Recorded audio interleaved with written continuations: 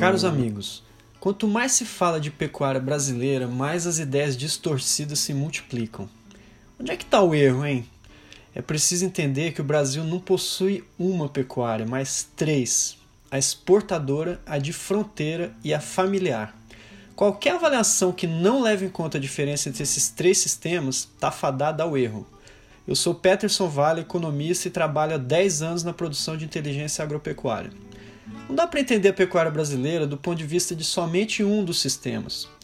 Vejamos um exemplo. No sábado passado, Maurício de Palma Nogueira, coordenador do Rally da Pecuária, respondeu na Folha de São Paulo a um estudo que eu assinei junto com outros colegas. Junto com uma ótima análise, ele fez uma afirmação para lá de surpreendente de que, na cadeia da carne, não tem sequer R$1 de subsídio vindo do governo. Será mesmo que não tem subsídio na produção de carne? Na verdade, em 2018, o volume de crédito absorvido pela pecuária foi de R$50 por cabeça de gado. Mesmo que esse valor possa ser baixo, é difícil dizer que ele não existe. Então, por que essa interpretação de que na pecuária não teria subsídio?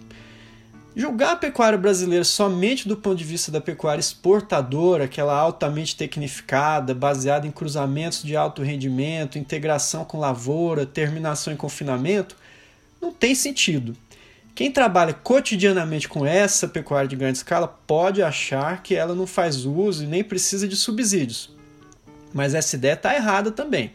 Em 2018, 2/3 do volume do crédito rural foram contratos acima de R$500 mil.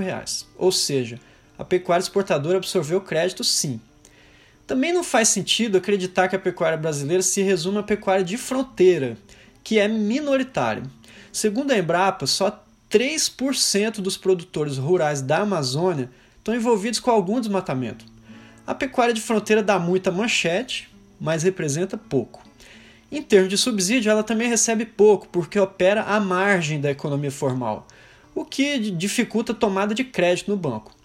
E por fim, a pecuária familiar ela é de menor escala, mas emprega mão de obra bastante. Essa produção abastece os mercados locais, chega às populações de baixa renda e é a guardiã do tecido social, do nexo social do campo. A pecuária familiar é fundamental para manter o homem no campo e para preservar a cultura da roça.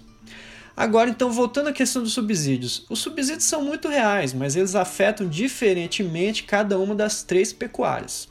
A pecuária de exportação é a mais sensível aos subsídios, porque ela concorre diretamente com os países que fornecem muito mais subsídios que o Brasil, como os Estados Unidos e os países europeus. Já a pecuária de fronteira é muito pouco afetada. E por fim, a pecuária familiar tem acesso a juros subsidiados, mas quando possui um nível mínimo de formalização, que não é sempre o caso. E aí que mora o problema, porque o produtor brasileiro ele precisa conseguir trabalhar antes de ter acesso a subsídio. Na prática, isso daí significa simplificar os processos burocráticos para que o produtor não tenha que esperar uma eternidade antes de receber uma autorização escrita para trabalhar. Conclusão: para cada uma das pecuárias brasileiras, uma realidade. Não dá para avaliarmos o todo tendo somente uma das partes em mente. Se você gostou desse podcast, compartilhe e fique atento aos próximos. Um abraço.